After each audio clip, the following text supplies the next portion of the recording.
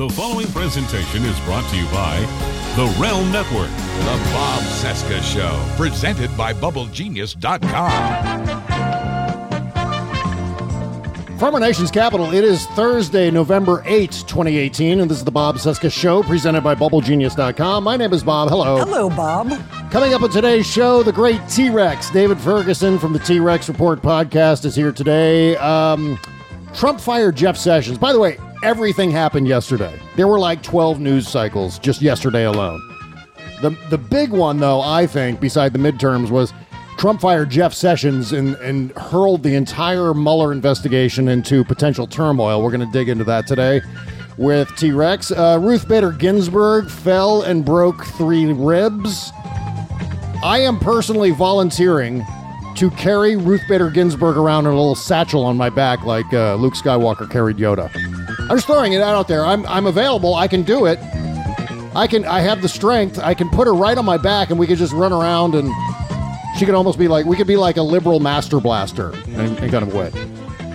Meanwhile, the White House posted an Infowars video to justify booting Jim Acosta out of the White House because everything is awful. Oh, we also have updated midterm news, so we're going to dig into that in just a second. Meanwhile, let's talk Patreon. Each of our shows is downloaded by at least 20 to 25,000 people. Did you know that? Well, we currently have around 850 outstanding Patreon subscribers, who I love, who support this show, and in return, they all get bonus content, including the ultimate edition of this show without commercials, with bonus conversation at the end, as well as the increasingly popular After Party podcast every Friday. But if everyone who downloads the show subscribe for just $1 a month, do the math.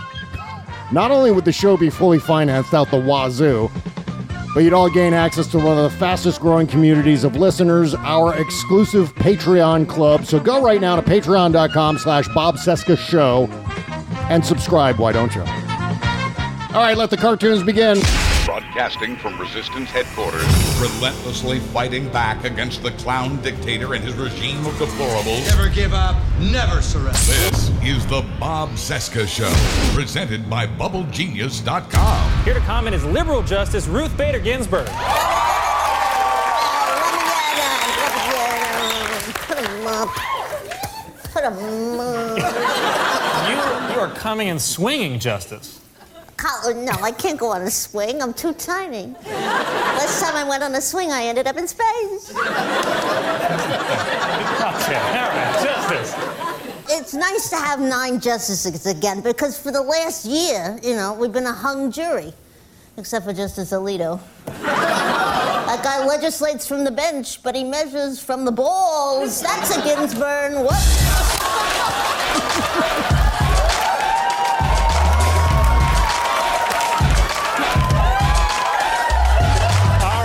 All right, Justice, well, you might not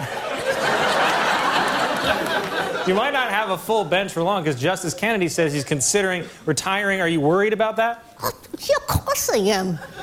I can't wait to see the goon Trump brings in next. The Honorable Justice Steven Seagal. Kennedy was supposed to be our swing vote, right? If he goes, it's going to be Justice Roberts. And if he's swinging, I'm taking my keys out of the bowl. You smell like a... What is that? I don't know. It smells like smoke. What is it? It's a Ginsburg.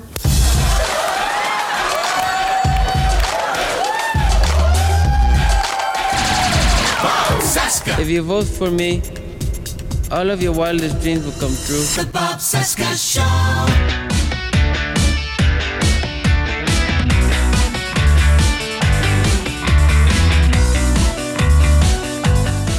Okay, let's dig in all this crapola. It is the Trump crisis day 658. Here we go. Get ready. 726 days until the 2020 presidential election. God damn it! Oh, shit. Hey, you know what? We might as well do this.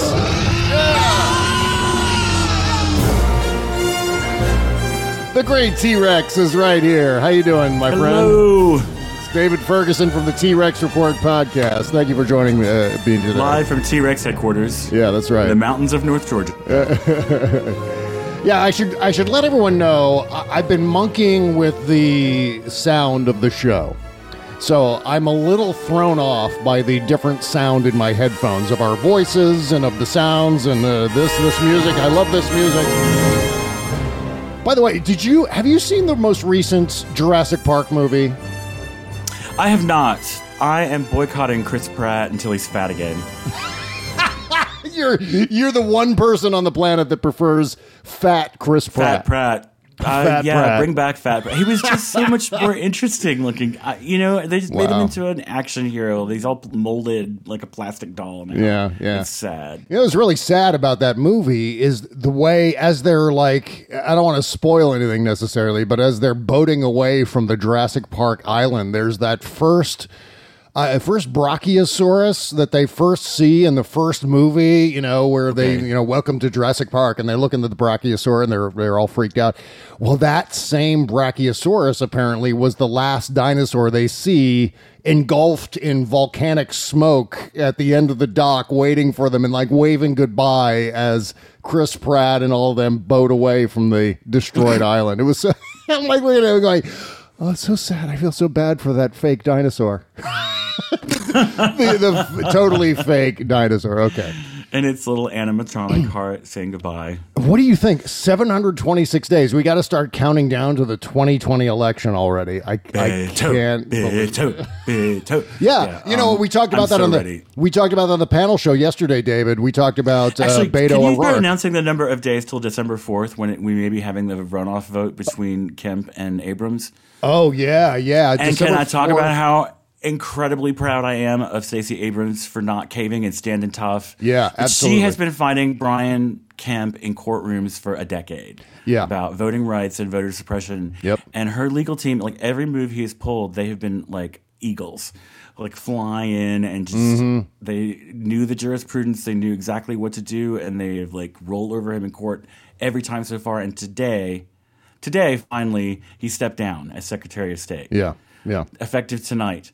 Well, God, just send your prayers to Georgia. We need Stacey. I mean, my actual life could depend on this, on the Medicaid expansion. Oh, yeah, because absolutely. I can't afford health insurance right now. I'm having to pay for all my heart medications out of pocket. Jesus Christ. No excuse for that to be that way. I mean, for God's sake, it's one of the things that pisses me off the most about the Republican reaction to Obamacare, because what they all did is they all put it out there as if the Medicaid expansion was going to have to be paid for by the states, and that is absolutely not true. That is a federal government expenditure. That is something that the federal government pays for. Not a single state will have to put out a pocket for the Medicaid expansion, at least in the near term. And so, but they put out that propaganda that, oh shit, we can't pay for the Medicaid expansion in Georgia because it's too expensive and we don't want to have to raise taxes in Georgia. Well, that's horse shit. But even still, I mean, going back to the question about Stacey Abrams, and then also as it relates to Andrew Gillum in Florida, I said the night of the midterms, I was like, anyone think maybe Andrew Gillum conceded too quickly? And of course, that's turning out to be the case. So I guess we'll just dive into this now with regard to the midterms. Here's the margin right now. Here's the margin of difference between Andrew Gillum and Ron DeSantis in that governor's race in Florida. The margin is 0.52% between those two candidates, right? You know what the threshold is for an automatic machine recount? 0.5%. They are 0.02% away from having an automatic machine recount. Now, if the margin drops down to 0.25%, if it's at that point or lower, it's not just an automatic machine recount, it's an automatic hand recount of all 8 million plus votes that were cast in the state of Florida during the midterm elections. So that is a big effing deal. That means that Andrew Gillum is still in the running. I mean, again, 0.02%. That's all the additional votes they need to get in order to trigger an automatic machine recount. So He obviously conceded too early, and the problem is that you know what? He was being a good guy. He was being a good winner. A good loser. I meant to say in that race. He's being a gentleman. He was being a gentleman. You guys said at the round table yesterday, right? And there was no chance in hell that Ron DeSantis would have ever conceded that quickly. I mean, he would have still been, stomping around more. Yeah. And, my concern, too, is that in a recount situation, especially in Florida, that Donald Trump's just going to go down there and camp out, and do like one rally after another right outside of where they're doing the recounting in one of the precincts. And it's going to be like 2000 all over again if it gets down to that. But that's what I was saying earlier is I wish I didn't have PTSD from the last Florida. I mean, you hear the words Florida and recount, and I just twitch automatically. I'm seeing Kathleen Harris's terrifying pneumatic chest.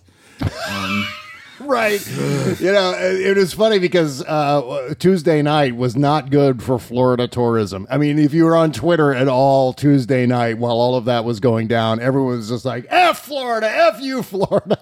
The goddamn it, Florida. For God's sakes, how can you vote for Rick Scott as senator when you've actually got toxic algae in giant pools? Nobody can go to the beach in Florida without getting sick. Yeah. Because of the agricultural runoff, because they lose the environmental regulations, because damn regulations are socialist. Oh, Jesus Christ. Right. And yet they still vote for the guy, the Medicare frauding lizard man, Rick Scott. Yeah. Who, half man, half snake. Right. Well, I want to dig into the midterms more thoroughly here in just a few minutes, but I think we got to start out. I mean, I think we really need to dig into this story with Jeff Sessions and Trump and Matt Whitaker. If you want to hear more about my immediate reactions to the midterms, by the way, you can listen to our panel show from yesterday where we had, it was me and Buzz Burbank and Kimberly Johnson and the great Jody Hamilton, and we did a four-way on the air yesterday, or on the podcast.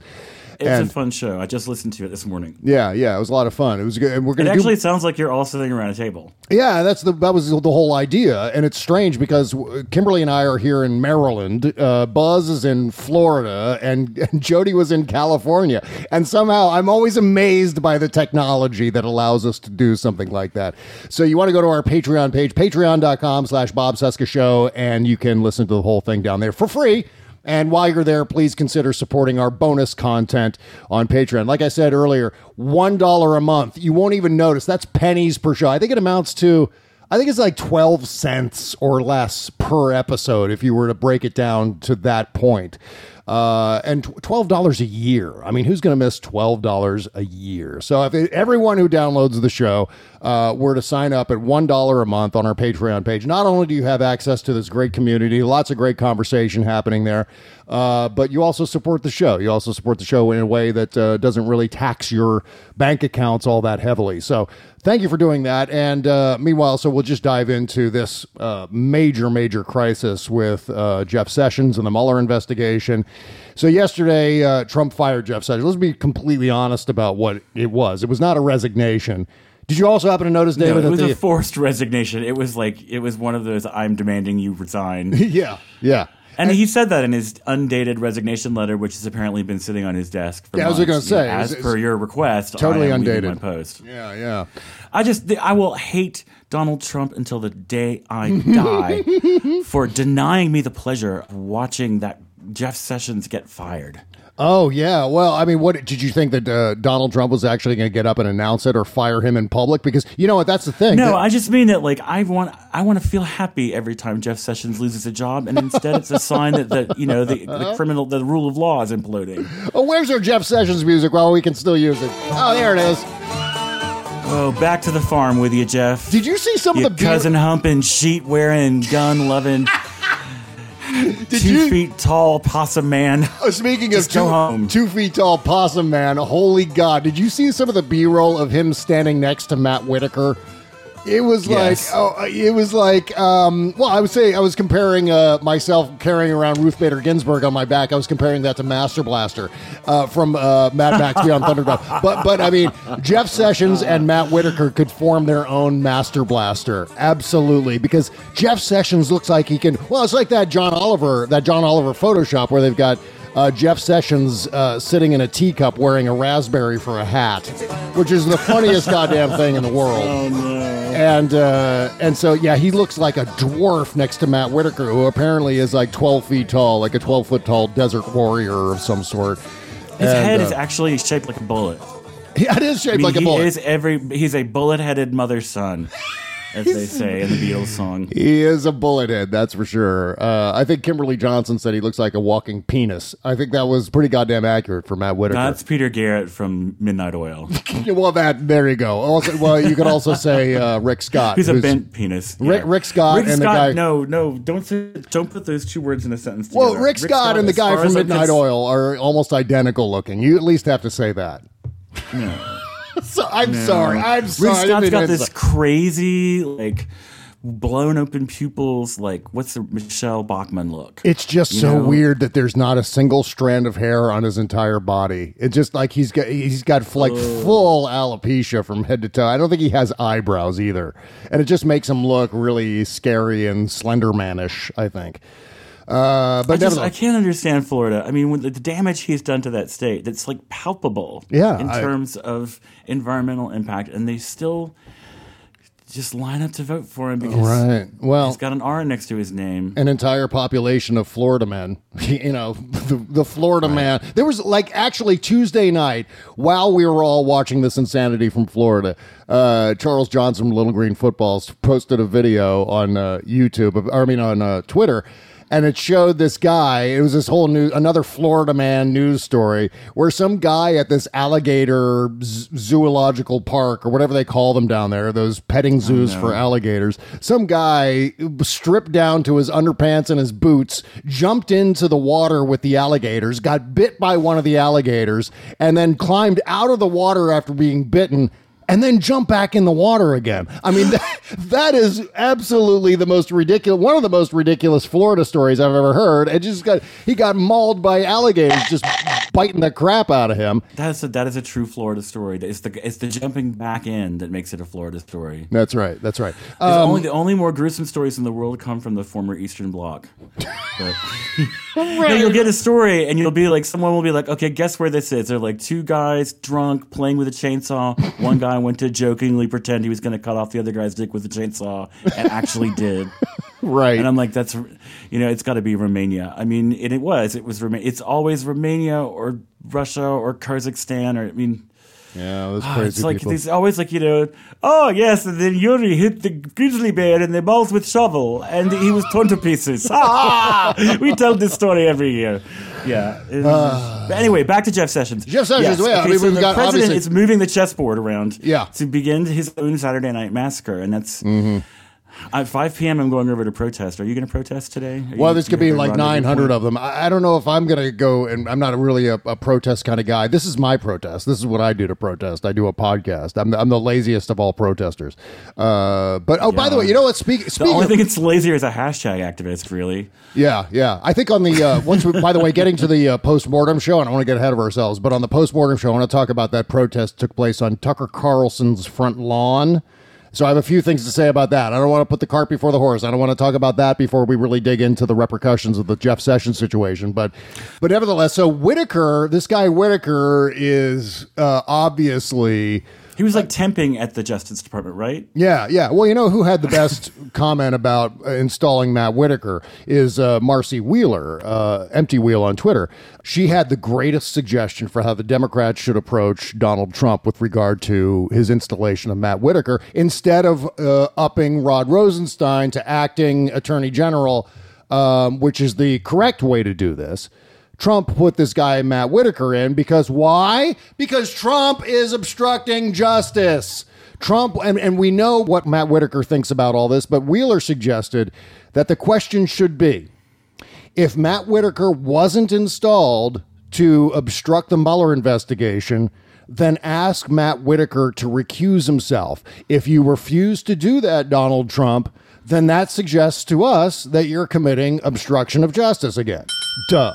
Right. So I think that's the best approach. Challenge him on why. That Trump has absolutely demonstrated that he has no concept of recusal and how it works and why Jeff Sessions was not allowed to make rulings on the Russia investigation because he'd been caught lying about meetings with the Russian ambassador. Yep. Which kind of, so the fact that that connection was never made in Trump's head, I don't think he understands what an actual conflict of interest and what recusal means. He doesn't understand anything. I don't think he understands pre-existing conditions. I don't think he understands the difference between Medicaid and Medicare. I mean, these are all things that, you wonder, would someone just please, and I know that the press is doing as good as a job as it can, and then that'll be a nice segue into the Jim Acosta situation. But the fact is that, there are specific questions that you can ask Donald Trump that will deliberately trip him up, and he will not be able to answer these questions, and it will be so obvious. But speaking of obvious, that's the thing with this Whitaker, Sessions, Rosenstein scenario. It is yet another bit of just heinous gaslighting where we're all looking at this, and any normal human being is going to look at the firing of Jeff Sessions and the installation of Matt Whitaker. Anyone who knows about Matt Whitaker especially is going to say, this is so obvious that Donald Trump is guilty and he's trying to cover his ass, and he's getting more and more reckless about it, where he doesn't care about the political ramifications. He doesn't care what it looks like from the outside. He's just going to do it because his only goal right now is to shield himself, and now especially based on what we've been learning over the last 48 hours, he's especially trying to protect Donald Trump Jr., who is going to be indicted at any second now. What are the sources on that? I've heard a lot of noise about Trump Jr. and Roger Stone, but who are? This is just rumors. As far as I've been able to establish, who is that coming from? Well, it's coming from all kinds of sources. In fact, Gabe Sherman wrote a piece in Vanity Fair where he was talking about trust how him. Donald Trump has a SAD. That's not the headline. That's just how I'm describing this article. Donald Trump has a SAD. Apparently, and if you watch the press conference yesterday, you know that Donald Trump is really, really depressed and low energy and deflated. That was weird. I watched just a little bit of it after listening to part of the show yesterday. I was like, I need to go back and check this out because it came on. I was actually at the gym doing an upper body routine, and was like, I don't have time for that bitch. Nice. That messy queen. I'm not even taking off my headphones. It was somber Donald Trump. Somber. So somber. It was that, but it was worse. It just sounded like he was depressed. It was like Annie Wilkes. It was like Kathy Bates in Misery when she gets really down and she just drives off into the sunset and she doesn't come back for a couple of days. That was Donald Trump yesterday. Sad Annie Wilkes. Gabe Sherman reported Trump, based on this source, is very upset, quote unquote, about the risks Don Jr. faces. The president, quote, is very depressed, this person said. It's super fast. But so Donald Trump is sad, and it's partly because, obviously, the midterms, and obviously because of this rumor flying around about Donald Trump Jr. In addition to all of that, New York Magazine, Politico, Vanity Fair, all reporting right now that Donald Trump Jr. has told his friends that he expects to be indicted by Mueller very soon. I did hear that last night. I can't remember who. Is it Maddow? Yeah, it was Somebody probably Maddow. Yeah. It's right. I'm sure it's all over MSNBC. It's a quote from a New York Times thing, I think. Yeah. He's been telling friends that. One former West Wing official who testified before the Senate Intelligence Committee said, I am very worried about Don Jr., fearing that Mueller could demonstrate that Trump Jr. perjured himself after he testified that he never told his father beforehand about the June 2016 Trump Tower meeting with Russian officials promising dirt on Hillary Clinton. Mueller is expected to submit his final report to the Justice Department in the coming months. Hence, Matt Whitaker. Duh. Hello. Mm-hmm. That's a big deal. I hope that Mueller. Big darn deal. It's a very big darn deal. A big darn deal. That's right. And so if Matt Whitaker is sitting there when Mueller hands down his report, Matt Whitaker is, of course, going to stick it in a desk. And so that's going to trigger whatever suicide switch that Robert Mueller has. And that report is also going to end up on the front steps of the New York Times and the Washington Post and Adam Schiff's office. Not to mention Jerry Nadler's office, too, and whatever other congressional House committee chair that Robert Mueller sees fit to leak that document to. So it's not... I can't believe the Democrats won the House. Understanding the gerrymandering, understanding... I did not think that without massive redistricting that we would see a blue house. It just again. goes to show there's the size of the blue wave. Anyone, especially James Carville, that goddamn Gollum was on the TV the other night, and it just depressed the entire world there for a good 45 minutes. Where he's like, I don't think there's going to be a blue wave. What? And then suddenly, I can't stand that guy. I know. He's just like the very epitome of just like the worst of Washington hacks who treat all of this as a game, and like nobody's live hanging the balance, or it's.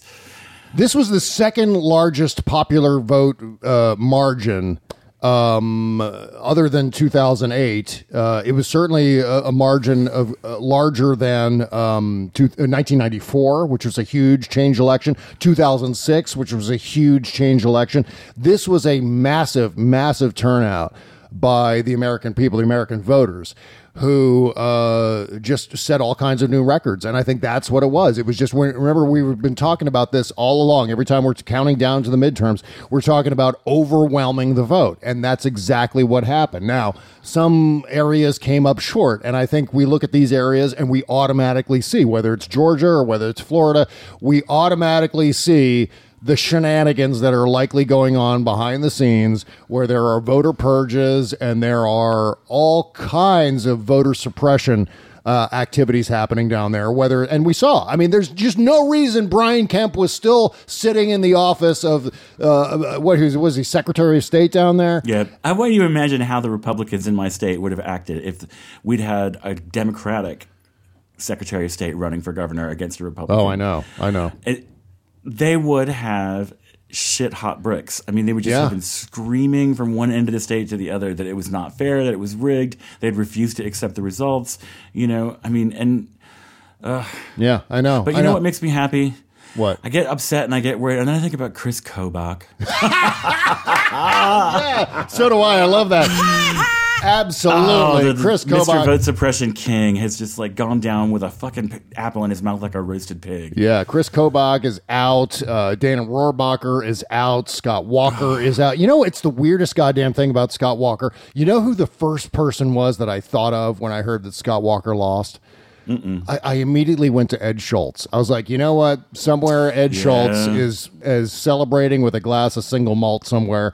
And because it was really Ed Schultz who ran and led the charge against Scott Walker literally for years. I mean, that guy, he pulled the fire alarm on the teachers union. Yeah, and that's when it became a national issue, right? And then I remember Ed Schultz covering the recall election and all of that. Yeah, right through there with Scott Walker and a bunch of other Republicans. I noticed who have these weirdly asymmetric faces. Have you ever noticed how much higher Scott Walker's left eye is than his right eye? Oh well, I went deep on the internet trying to see if he'd been in like a massive disfiguring car accident or a mountain climbing accident or something to explain like why it looks like somebody opened up his head and put something evil in there and then closed it up again, and it just poked his eye a little bit in the weird wrong direction. Yeah. But like Kellyanne Conway's got a similar thing going on, and there was like one of the MAGA guys who like attacked someone or something. He had a similar shape. I'm just like, why are their faces so weird? All these guys, like Jacob Wall, I look at Jacob Wall and I go, man, that guy was kicked by a mule at some point. How many times? That's fetal alcohol syndrome. No, really. That gives me flashbacks to George W. Bush. I remember everyone was talking about George W. Bush having fetal alcohol syndrome. That's horrible. And it's horrible that you mentioned fetal alcohol syndrome, and my immediate reaction was to laugh. I'm suddenly now regretting the laughter. I'm going to try to put on my I'm sorry and serious contrition face here. All right. Fetal alcohol syndrome is a good segue back to Matt Whitaker. Which is Jesus Christ. So, I don't know if you know this, but I was just going to say, he reminds me of like a pit bull skull. Like his little walnut-sized brain is in there behind an 8-inch ridge of bone. Jesus Christ. That's so true. And now he's the acting attorney general in charge of the Russia investigation. I guess that's why Rod Rosenstein went to the White House yesterday, was to get demoted by Donald Trump. He's no longer going to be running the Russia investigation. And I wonder if Rod Rosenstein isn't privately relieved to be done with that, to not be like the whipping boy of every incel fascist on the internet. You know what I mean? Yeah, Jesus. But meanwhile, Matt Whitaker was involved in a Miami-based invention marketing company that the FTC shut down last year after calling it as a scam. He was like out of work, Iowa attorney, and he just was like, I need to get on the news. I need to get to the president. And he like went on the news or the CNN as a pundit. Yeah. And the president was like, I like the cut of his jib. He's sucking my dick openly on the air. And he's the attorney general. Imagine that. I think he was the guy who first floated the idea of defunding, basically bleeding to death, Mueller's office. Probe, yeah. Yeah, where they don't shut it down, they just take away all of its money. They do like a backdoor shutting down of the Mueller investigation. And that was apparently Matt Whitaker's idea, the guy who's now running the Mueller investigation. So, yeah, as you were mentioning earlier, David, 900 plus different protests scheduled for this evening. Think about the airports. Yeah. When they did the travel ban. Oh, that's true. Yeah. Yeah. And that was, it's wildly unpopular. And I feel like just bodies standing seriously, and I guess they're going to call us an angry mob, but, it's... Yeah. Well, it's just a point of view. Stand up and be counted, and remind them that there are so many more of this. Yeah, the next 2 months are just going to be like sitting on tenterhooks. I mean, it's just going to be intense couple of months until the new Congress is sworn in, and at that point, we can kind of. Which is different from the last 16 months, how? Yeah, exactly. Yeah, but I mean, now Donald Trump is crazier, and that, I guess, would be a nice segue into his press conference yesterday. But first, I want to talk about Brooklyn and Sheets. Right on. Which is, man, Kimberly Johnson and I got our set of clean white Brooklyn and Sheets a few weeks ago, and just in time. Because one of the things we love to do is when the air gets crisp at night is we like to throw the window open and turn on a couple of box fans and basically refrigerate our entire bedroom. It keeps the awesomeness fresh. Thank you very much. And that applies to Kimberly and not necessarily me. It keeps my nerd behavior fresh in that case. You stay crunchy in milk. Yeah, but I mean, these Brooklyn and Sheets are cool to the touch. They're crisp. They're soft. They're just wonderful. I swear by these sheets, and so does Kimberly Johnson. I mean, take it from a menopausal woman, and I'm talking about Kimberly, not me. I'm not necessarily. Not I yet. wasn't going to say anything. I wasn't. Yeah, not yet. Just wait a couple. Not saying a word. Wait a couple more months of the Trump administration, and I will be a menopausal woman. I'm concerned about that deeply. But the other thing I'm not a rich guy, but I sleep like one now. And at the end of a stressful day, Kimberly and I slip into these great new sheets we discovered at brooklinen.com. That's BROOKLINEN.com. And it's not just us. Good Housekeeping named brooklinen.com the best of online bedding. Brooklinen.com is the fastest growing bedding brand in the world with over 20,000 five-star reviews. A husband-wife team in Brooklyn wanted the kind of sheets you'd find in the nicest hotel rooms, but since most bedding is marked up as much as 300%, they don't want to pay those inflated prices, so they've cut out the middlemen while still providing personal customer service like any good small business.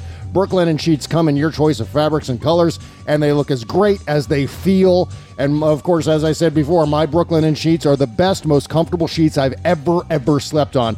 And brooklinen.com has an exclusive offer just for my listeners. Get $20 off and free shipping. Game changer.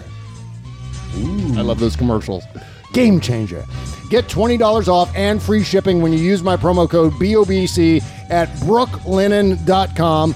Brooklinen, so sure you're going to love their new sheets. There's a risk-free 60-night satisfaction guarantee and a lifetime warranty on all of their sheets and comforters. But take it from me, you're not going to have to use that 60-night satisfaction guarantee because you are going to love your sheets from brooklinen.com. The Bob Cesca Show.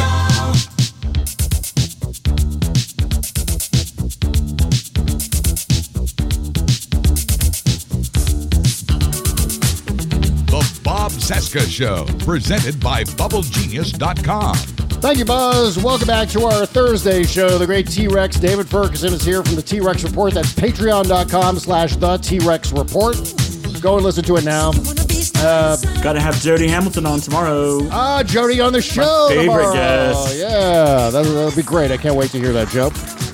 I've had Jen Kirkman on twice now, and we still, never gotten around to Tad Devine because we ended up on like tangent after tangent after tangent after tangent, and it just doesn't come up. Jen Kirkman is like podcast gold. I swear to God, the Jen Kirkman interview that I did with her back in August, I think is the most downloaded interview show that I have done so far. And I've done a bunch of them now. I want to say, 3 months worth of interview shows. And the Jen Kirkman one shot like right to the top of the Realm network over on iTunes. And I was like, wow, that's amazing, but not surprising. Not surprising at all because Jen Kirkman's awesome. And by the way, she's got an awesome album out now.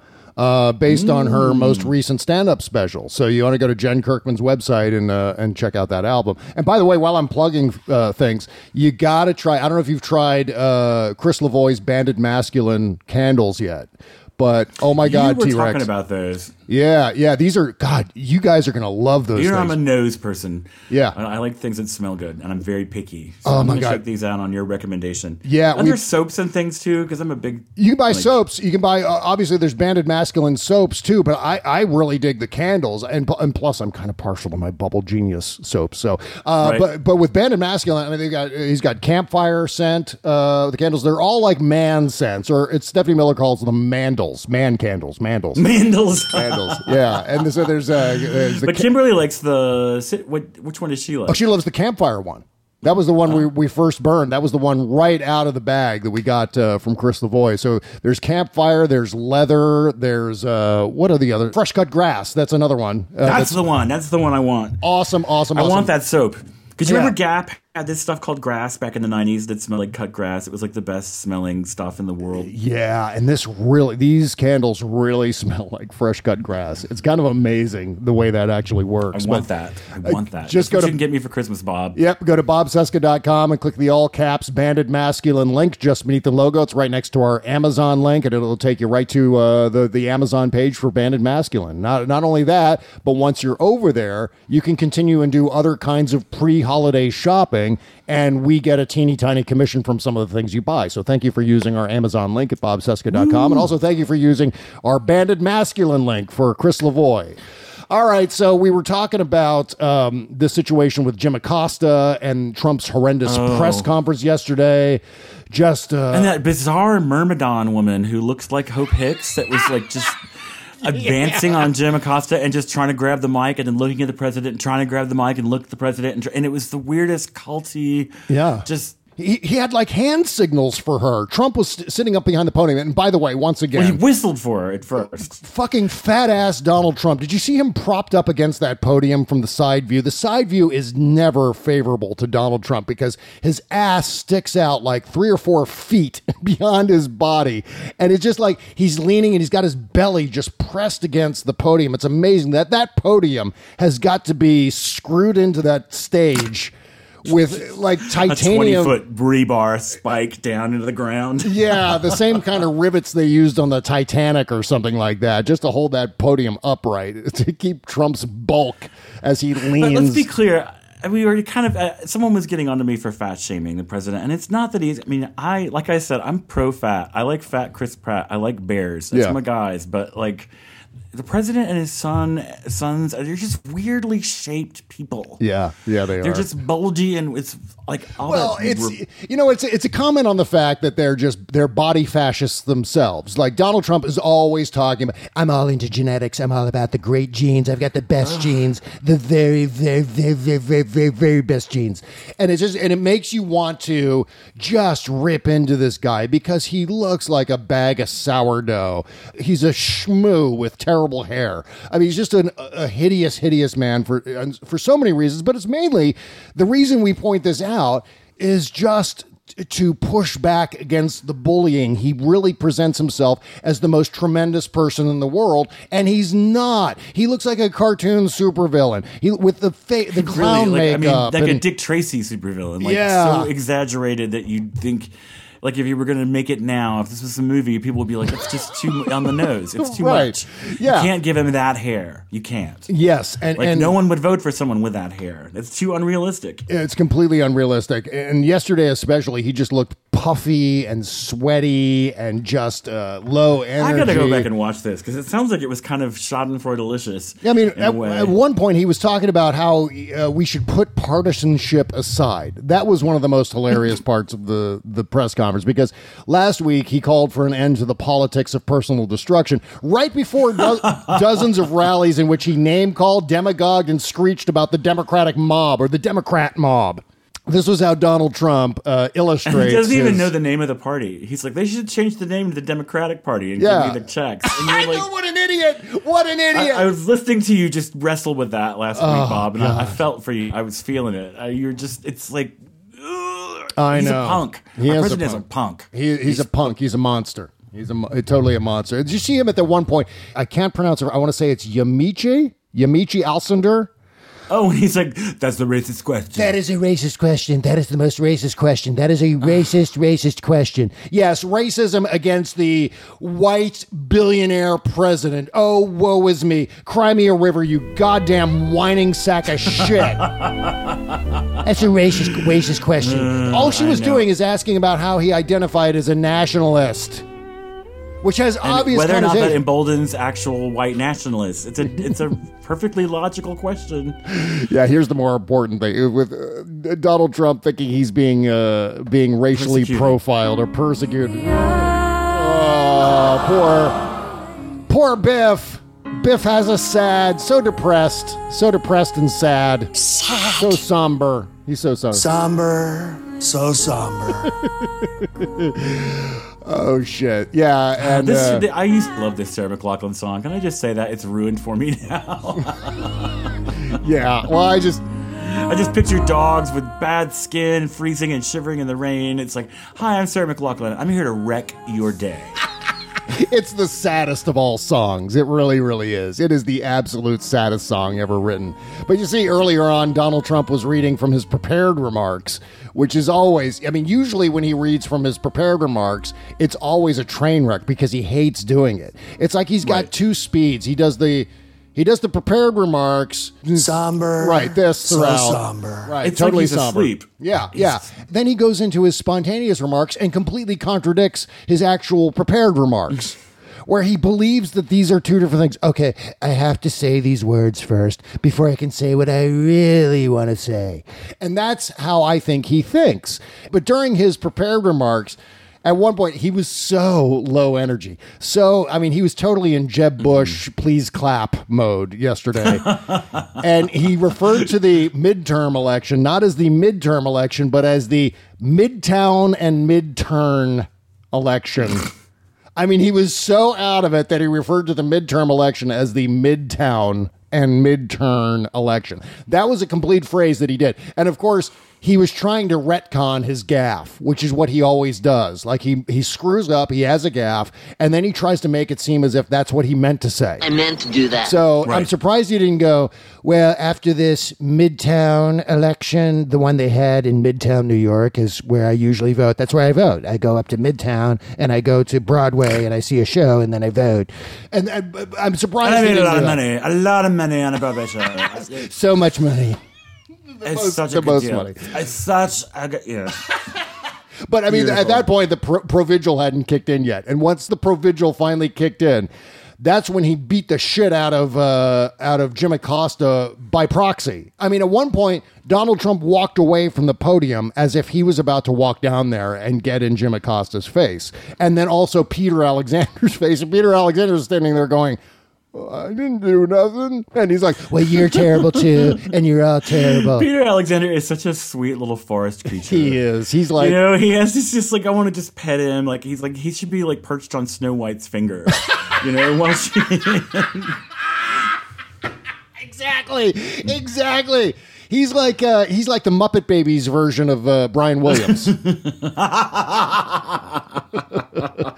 And then at one point during the press conference yesterday, Donald Trump said about Larry Kudlow, 71-year-old Larry Kudlow, who's been working in personal finance and CNBC for years, He said about Larry Kudlow, "You're a young man and you haven't been doing this too long."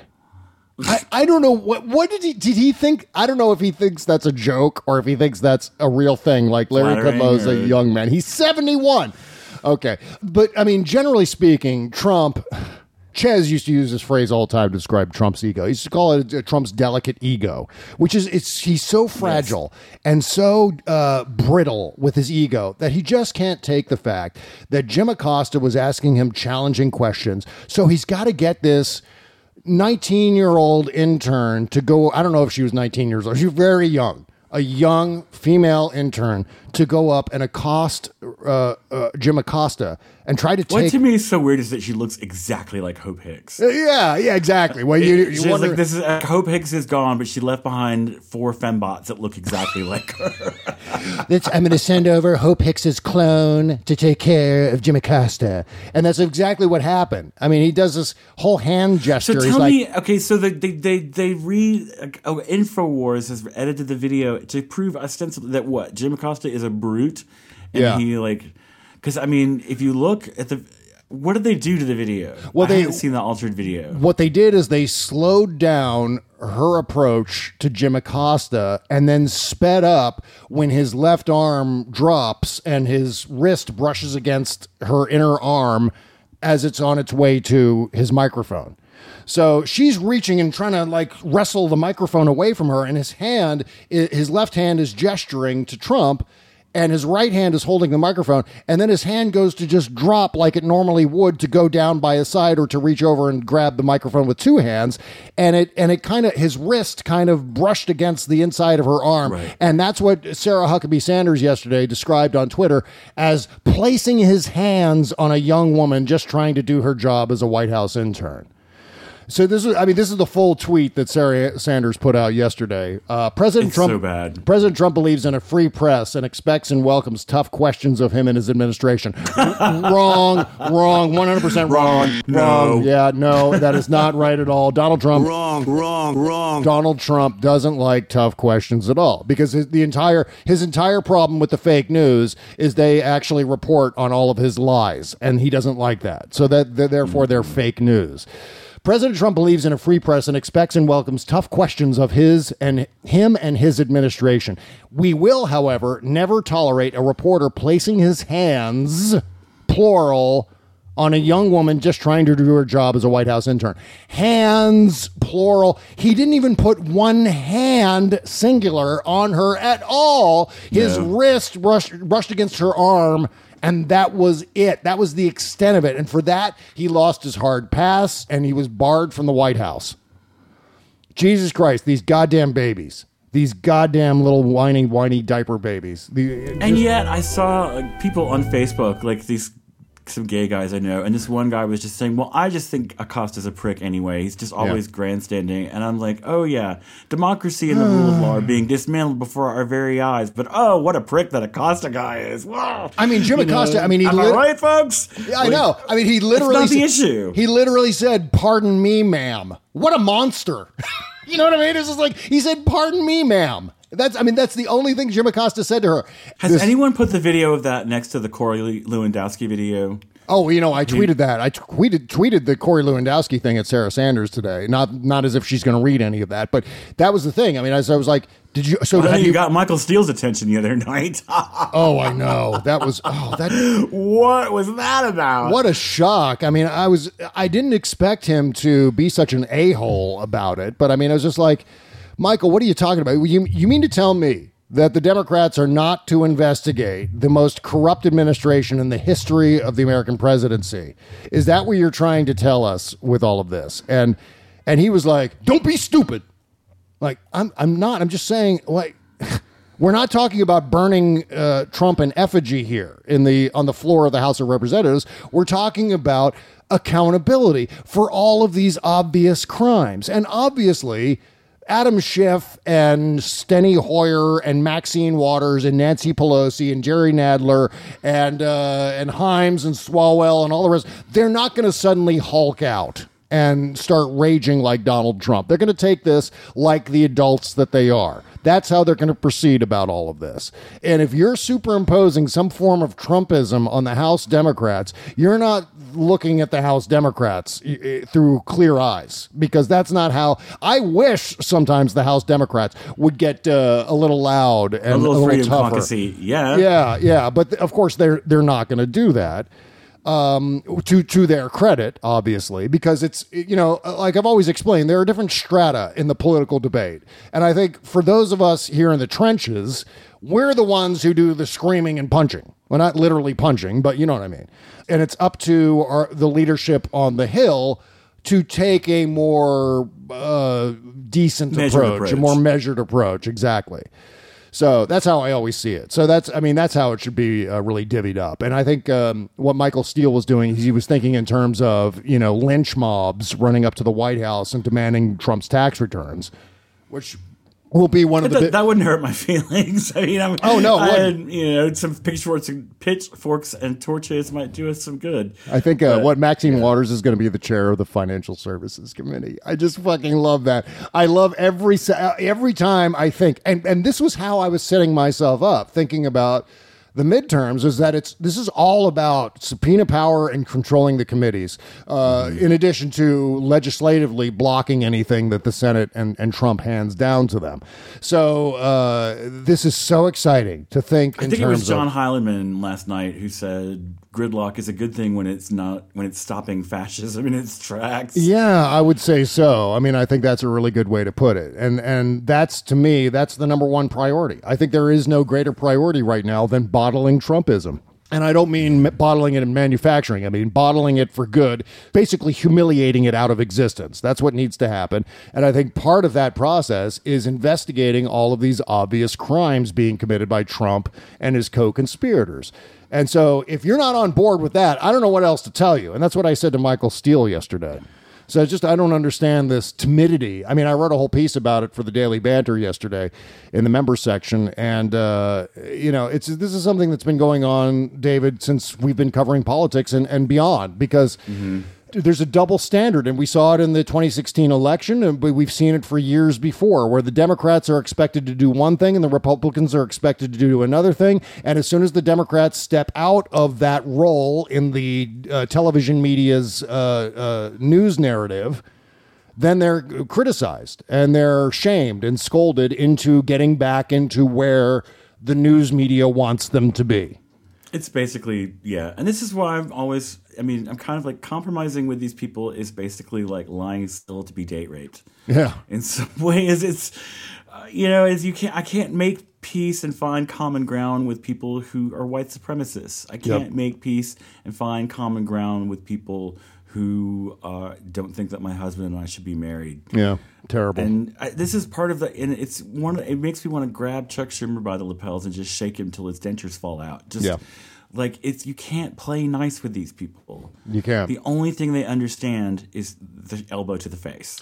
Yeah, I mean, was Michael Steele chastising the Republicans for investigating Benghazi and all of those bullshit investigations that they carried on? Investigations that had no factual basis whatsoever? Where was Michael Steele when the Republican-led House of Representatives was voting based on James O'Keefe edited videos?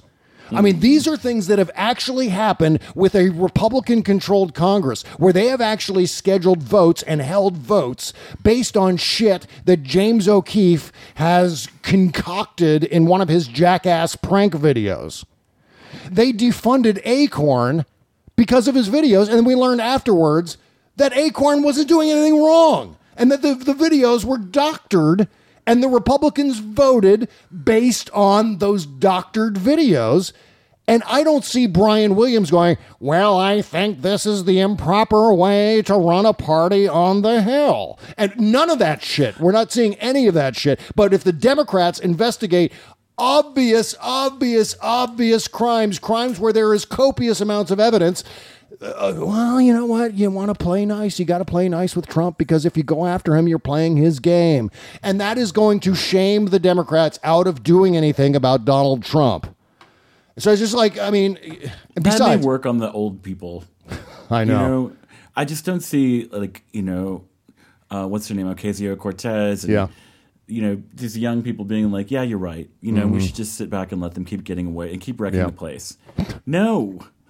We have to keep living here. I mean, you people like Chuck Schumer, yeah, you're old, you're gonna die, you're gonna retire, you don't care, like you don't see, like your skin's not in the game to the extent that ours is. People who may have 40 more years to live here. Well, the challenge is finding someone who can play hill politics as well as guy. I mean, we all have gripes about Chuck Schumer and before him Harry Reid, and I mean, I know some of us have gripes about Nancy Pelosi, but there's a reason they're in leadership posts because they know every corner, every in and out, every seam, every zipper, every detail, procedurally how to run things, and they don't always come out on top, but when they do, it's masterful. I mean, I think Nancy Pelosi gets a lot of criticism, but you know what? Nancy Pelosi was almost more instrumental than Barack Obama in passing the Affordable Care Act and the stimulus.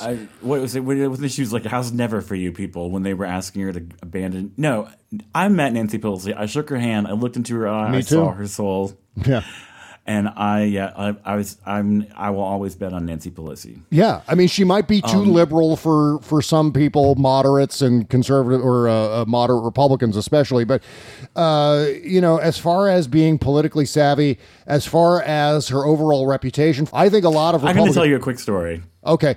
This is from Kathy Griffin's book about meeting famous people. Okay. And she got at a table for like some women in, just a women's award banquet thing. I can't remember the society or foundation or charity. Yeah. She was at a table between Nancy Pelosi and Lana Del Rey. Wow. And she had said something about Lana Del Rey on one of those worst dressed things that they hand you the card, you read it on the air, make the joke, and you move on. But apparently Lana Del Rey was like just burning with resentment about it still. And she's like, and all of a sudden, Nancy Pelosi begins to caucus us. She's like trying to find common ground between me and Lana Del Rey. She's like, no, Lana, let's be a good sport. And I was just like, even at an awards banquet when she's off duty, Pelosi's caucusing. Here's getting people in line. Before we go to break, here's my Pelosi story too, where I was so pleased and delighted by this. And I met Nancy Pelosi very briefly backstage at the Sexy Liberal show in San Francisco last year. And we had a picture taken. It's the worst picture ever, because we were backstage and there was a green light and it was dark, and so it's all grainy and shitty looking. Right. But nevertheless, so I was talking to Nancy Pelosi, and the first thing she said, "Oh, you live up in Santa Rosa, don't you?" And I was like, "Yes. How did you know?" The next speaker of the House knows where I live, and I was so pleased and delighted that she cared enough to research and find out where I live. Where I live. No one knew where I lived at that point. Yeah, no one was going, "Oh, hey, Bob, you're from Santa Rosa." Because I wasn't even talking publicly that I lived in Santa Rosa. I was saying, just generally speaking, the Bay Area. I was saying San Francisco as sort of a central hub. Like now I say Washington, D.C., even though I don't literally live in Washington, D.C. But in that case, I wasn't telling anybody specifically what town I was living in. And she knew, and I was so impressed by that. And she didn't have to have that information, because who the fuck am I? But she I want you to anyway. retell that story in Alex Jones's voice in a creeped out, like, how does she know where I live? Like she was threatening you, like a mafiosa. You people are sick. Oh. You people are sick. Yeah, sure. All right, one last break. We'll come back and wrap up the show right after these words. You can't always get a clean you can feel good about inside and out unless you're using Bubble Genius Bath and Body products. See, Bubble Genius is a woman-owned small business proudly creating our vegan-friendly products in America and supporting other U.S. businesses by buying our ingredients and supplies from them as often as possible. Plus, you'll be hard-pressed to find packaging as recyclable as ours. Visit BubbleGenius.com and check out our cause-related items too, like our global warming soap and a lot more. We donate our proceeds for those items to worthy causes, like organizations combating climate change and mountaintop removal mining. Good stuff like that. We also send our products to the troops overseas through our Buy a Soldier a Shower campaign. Because the least we can do is keep them smiling and smelling great, right? So visit BubbleGenius.com and feel good and clean. Bubble Genius, doing our part to make the world a better place, one bathtub at a time. That's BubbleGenius.com. Cesca.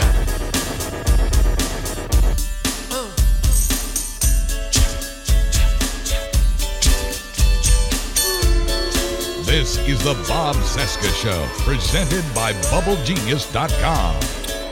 All right, count along with me. 1, 2, 1, 2, 3, 4. Yeah, I can count. I know numbers. Welcome back to the show. The best numbers. The very best numbers. The most tremendous numbers. All right, T-Rex is here. We need to... Here's what we need to do. We need to wrap Ruth Bader Ginsburg in bubble wrap and yes, keep her in like one of those bouncy castles or something so that she's not around any sharp objects or hard surfaces. Because good Lord, if she ends up going before Trump has left office or before at least the Democrats win the Senate back in 2 years, which is very possible. We have 6 months. Or so before we enter the Republican window of we can't have a justice now, we're too close to the presidential election. That's true. That's right. The Mitch McConnell rule. I know. Yep. Which, of course, Mitch McConnell won't observe. Which he'll totally ignore.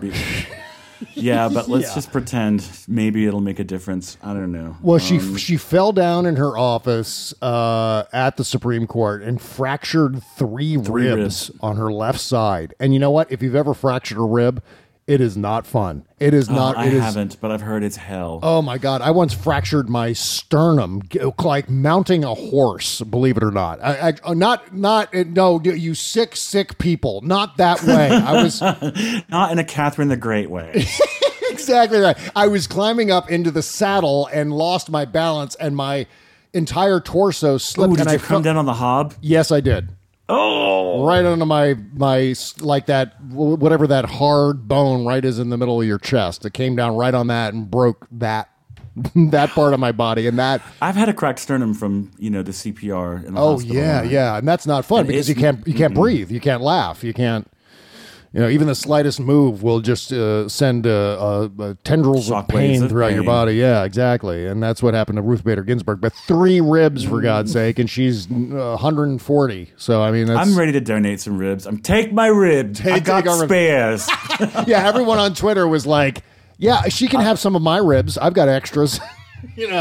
And just the outpouring, I think, of concern for keeping Ruth Bader Ginsburg healthy is enormous right now. So, but meanwhile, speaking of injuries, good Lord, another mass shooting in this country, Thousand Oaks, California. This time, we add the names, the words Thousand Oaks to the list of places where there have been mass shootings. A tattooed, the truly appalling thing, is that there are people who survived the Vegas shooting. Yep, in the crowd at the club. Oh, no way. Really? Yes. Not a lot of them, apparently, but maybe like 10 or 12. There were a lot of people at the club, and it's a country music night, and they're big country music fans. And, a lot of people had gone from that university to the concert. Oh, my in God. Vegas, which just, when you survive multiple or mass shootings, it's just, what does this say about our culture? That, I'll just catch you at the next mass shooting. Right. I mean, a tattooed ex-Marine killed 12 people. A disaffected white person. Yeah. Yep. At a country music bar. He had PTSD. He's 28 years old, terrified his mother and neighbors after returning from Afghanistan tour before he opened fire on a student night. His name is, I'm not going to say his name. Here's the thing about these guys. This is one thing they all have in common is they all have domestic violence in their past. They've all terrorized people in their own homes before they ever get out into the world. All of them. The guy that rammed the crowd in Charlottesville, the guys that drive the trucks into the crowds in Europe. And so this is why we need a national domestic violence registry. Yep. Just like the sex offender registry. Mm-hmm. That if you've been convicted of domestic violence, you cannot own a firearm. Yep. You cannot be a cop. Yep. You cannot, it's like we need to disincentivize it to the point, because it's like there's a chain. It's a direct correlation we see now. Like, oh my God, how can we stop these people? We can stop them when they're just hurting people in the home. Yep. And I'm off my soapbox. And this guy, no, that's fine. This guy, no AR-15 in this one that I'm aware of. he was using a 45 caliber handgun, which had an extended magazine. Well, so there's the thing. These extended magazines, goddammit. I mean, who do these people think they are? Needing extended Rambo. magazines. Yeah, they just, I mean, this is all directly correlated to the, film industry and our whole white grievance, like. Yeah. Yeah. I mean, it's really partly, I think you can link this back ultimately, at least to a certain degree, to 9/11. To the militarization of this country following 9/11, where, for example, we had all these grants, Homeland Security grants that were developed in the wake of 9/11 that all went to a lot of these local police forces where they were able to get all of these. I mean, it was basically the militarization of the police at that point where they were getting military-style vehicles. President Obama put a stop to. Yep, absolutely. And the Jeff Sessions Justice Department reversed it. I wanted to be happy the day that Jeff Sessions was fired as Attorney General. I wanted to watch him go down in flames and cheer. Yeah. And instead, like I said, it's like a piece of the chandelier falling into your soup and making you realize that the ceiling's about to cave in. Well, that's how fucked up things are, David, because we're now afraid that Jeff Sessions was fired because of how it will affect the Russia investigation. It throws the whole goddamn thing into turmoil, and it is terrifying to know what Donald Trump may or may not do next. And he is capable. I mean, we've been saying this from the very beginning, that as this investigation gets more and more harrowing for him and more perilous, that he is going to get crazier and crazier. And we started to see that yesterday. We started to see the really crazy behavior where the gloves were off yesterday. And he ordered a goddamn intern to accost a reporter in the White House press room, or in the East Room that was, I guess. Do you think it was more extreme than the March 2017 press conference where he was so combative? Well, that he was just being a dick. This time he was doing things that were damaging, I thought. Right. I mean, damaging to the First Amendment, damaging to the free press clause of the First Amendment, especially, damaging to the country, talking about, threatening this quid pro quo as far as if they come after me, I'm going to send the Senate after them. Well, I wonder if you can play that game. I wonder if he's consulted. You are a messy queen, old man. You are a messy old bitch. Just can't stand it. You're just like, oh, I can play that game, you whores, I'll come and get you. Yeah. In fact, it's just like, ugh. Mitch McConnell commented yesterday about whether or not the Senate is going to pursue the House with dueling investigations. And here's what Mitch McConnell had to say. Oh, this is not Mitch McConnell. This is a turtle fucking a croc, a sandal. It sounds the same. My favorite thing in the world. Okay, but back to the horrible mass shooting. After we're done playing the sound of a turtle having sex with a sandal, this guy served in the Marines for 5 years between 2008 and 2013, during which time he was given 10 medals and toured Afghanistan as a machine gunner. After leaving the Marines, he spent 3 years studying athletic training at California State University, Northridge, but he dropped out in 2016. A college roommate of his said he was mean, a loner, and would often dance in their garage alone. And he killed himself on Wednesday in an office in the bar after killing 11 patrons and a sheriff's sergeant who responded. This is the second mass shooting in a row, by the way, in which the good guys with guns were actually shot. And after not shooting the actual perpetrator. That's kind of a thing, I think. This guy had a Glock. He killed 22-year-old Cody Kaufman, 23-year-old Justin Meek after opening fire on the bouncer and then throwing smoke grenades among the crowds to confuse them as they tried to flee. Long then shot a sheriff's sergeant. Son of a bitch. Yeah. It's just, God damn it. Yeah. I mean, you got problems. You hate your life. Commit suicide. But why? Why kill so many other people? Yeah. Yeah. He's just, it's hard to explain in these situations what might have motivated them because they're no longer alive. So it's not like you can't ask them. Cowardly son of a bitch. I think about the families of the people who were killed.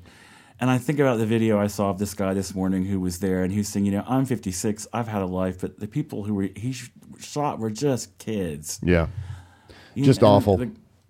I mean, especially, I keep thinking about those people you mentioned about, the survivors of the Las Vegas mass shooting, also there in attendance at this other thing in Thousand Oaks. And, as someone who has seemed to been plagued by house fires and the potential of having all of my shit burned, And that kind of dark cloud following me around, I can kind of understand. But this guy, here's a picture of this guy in the Marines in Afghanistan in 2010 and 2011, where he's walking around. He's got a little puppy in his backpack.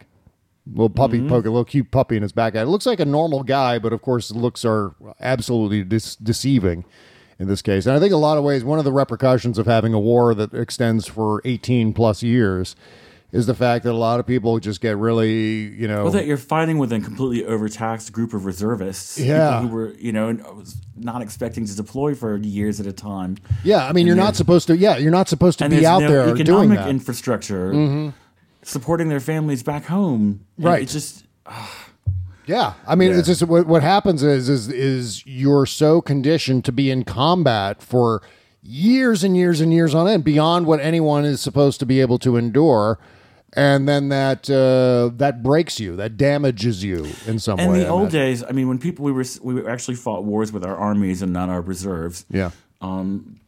Before people went into combat, they got so much training. And the amount of training that people are getting before they go into combat now is so much less. And, the military, industrial, contractor people are saying, well, we have better technology. They don't need to be trained as well. But I think that there's something about sending people with so little training into combat that they haven't had, the proper amount of time to learn to shield their, selves, their emotions from what they're doing.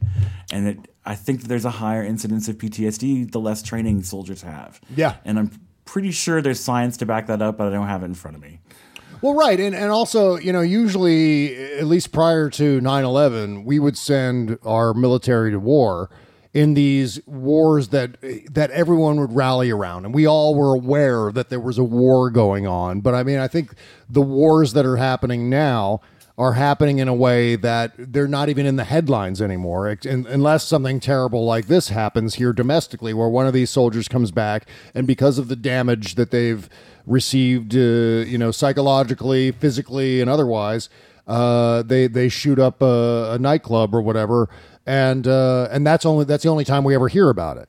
And I think the lack of public knowledge of this endless war happening actually makes the soldiers fighting it feel like that they're on their own, like they don't have the public backing them. You think prior to that, even in Vietnam, the public was well aware of what was going on during Vietnam. We all knew. I mean, during the first Iraq war, it was all anyone was talking about for the duration of that war.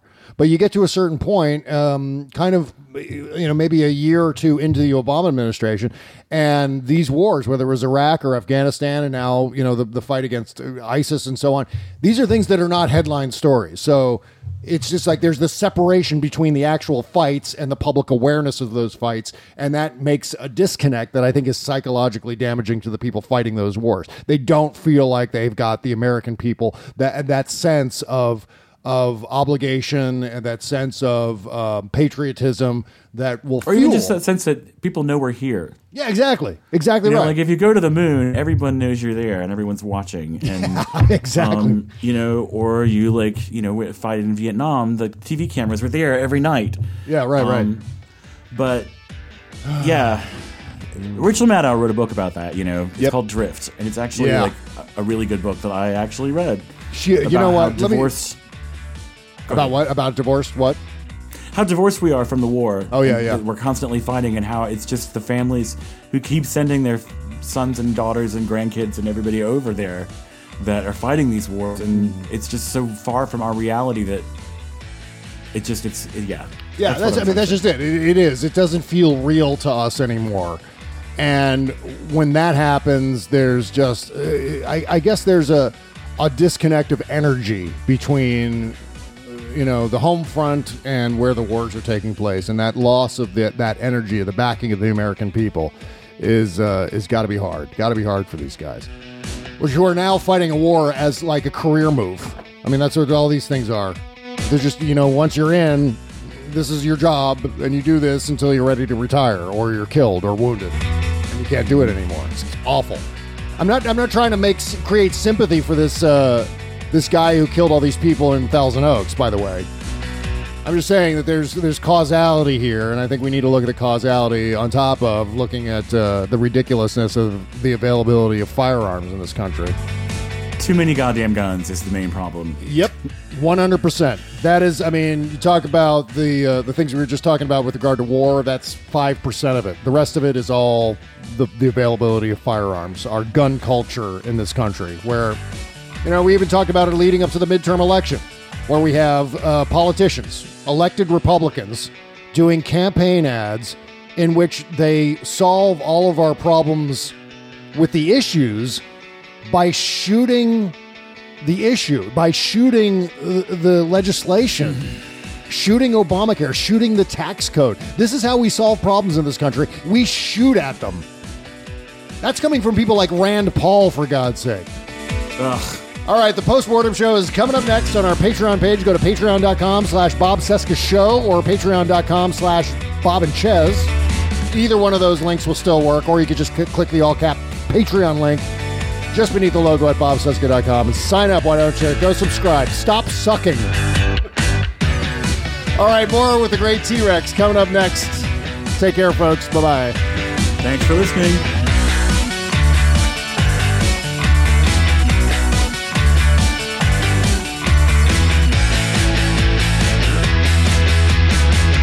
Somber, so somber.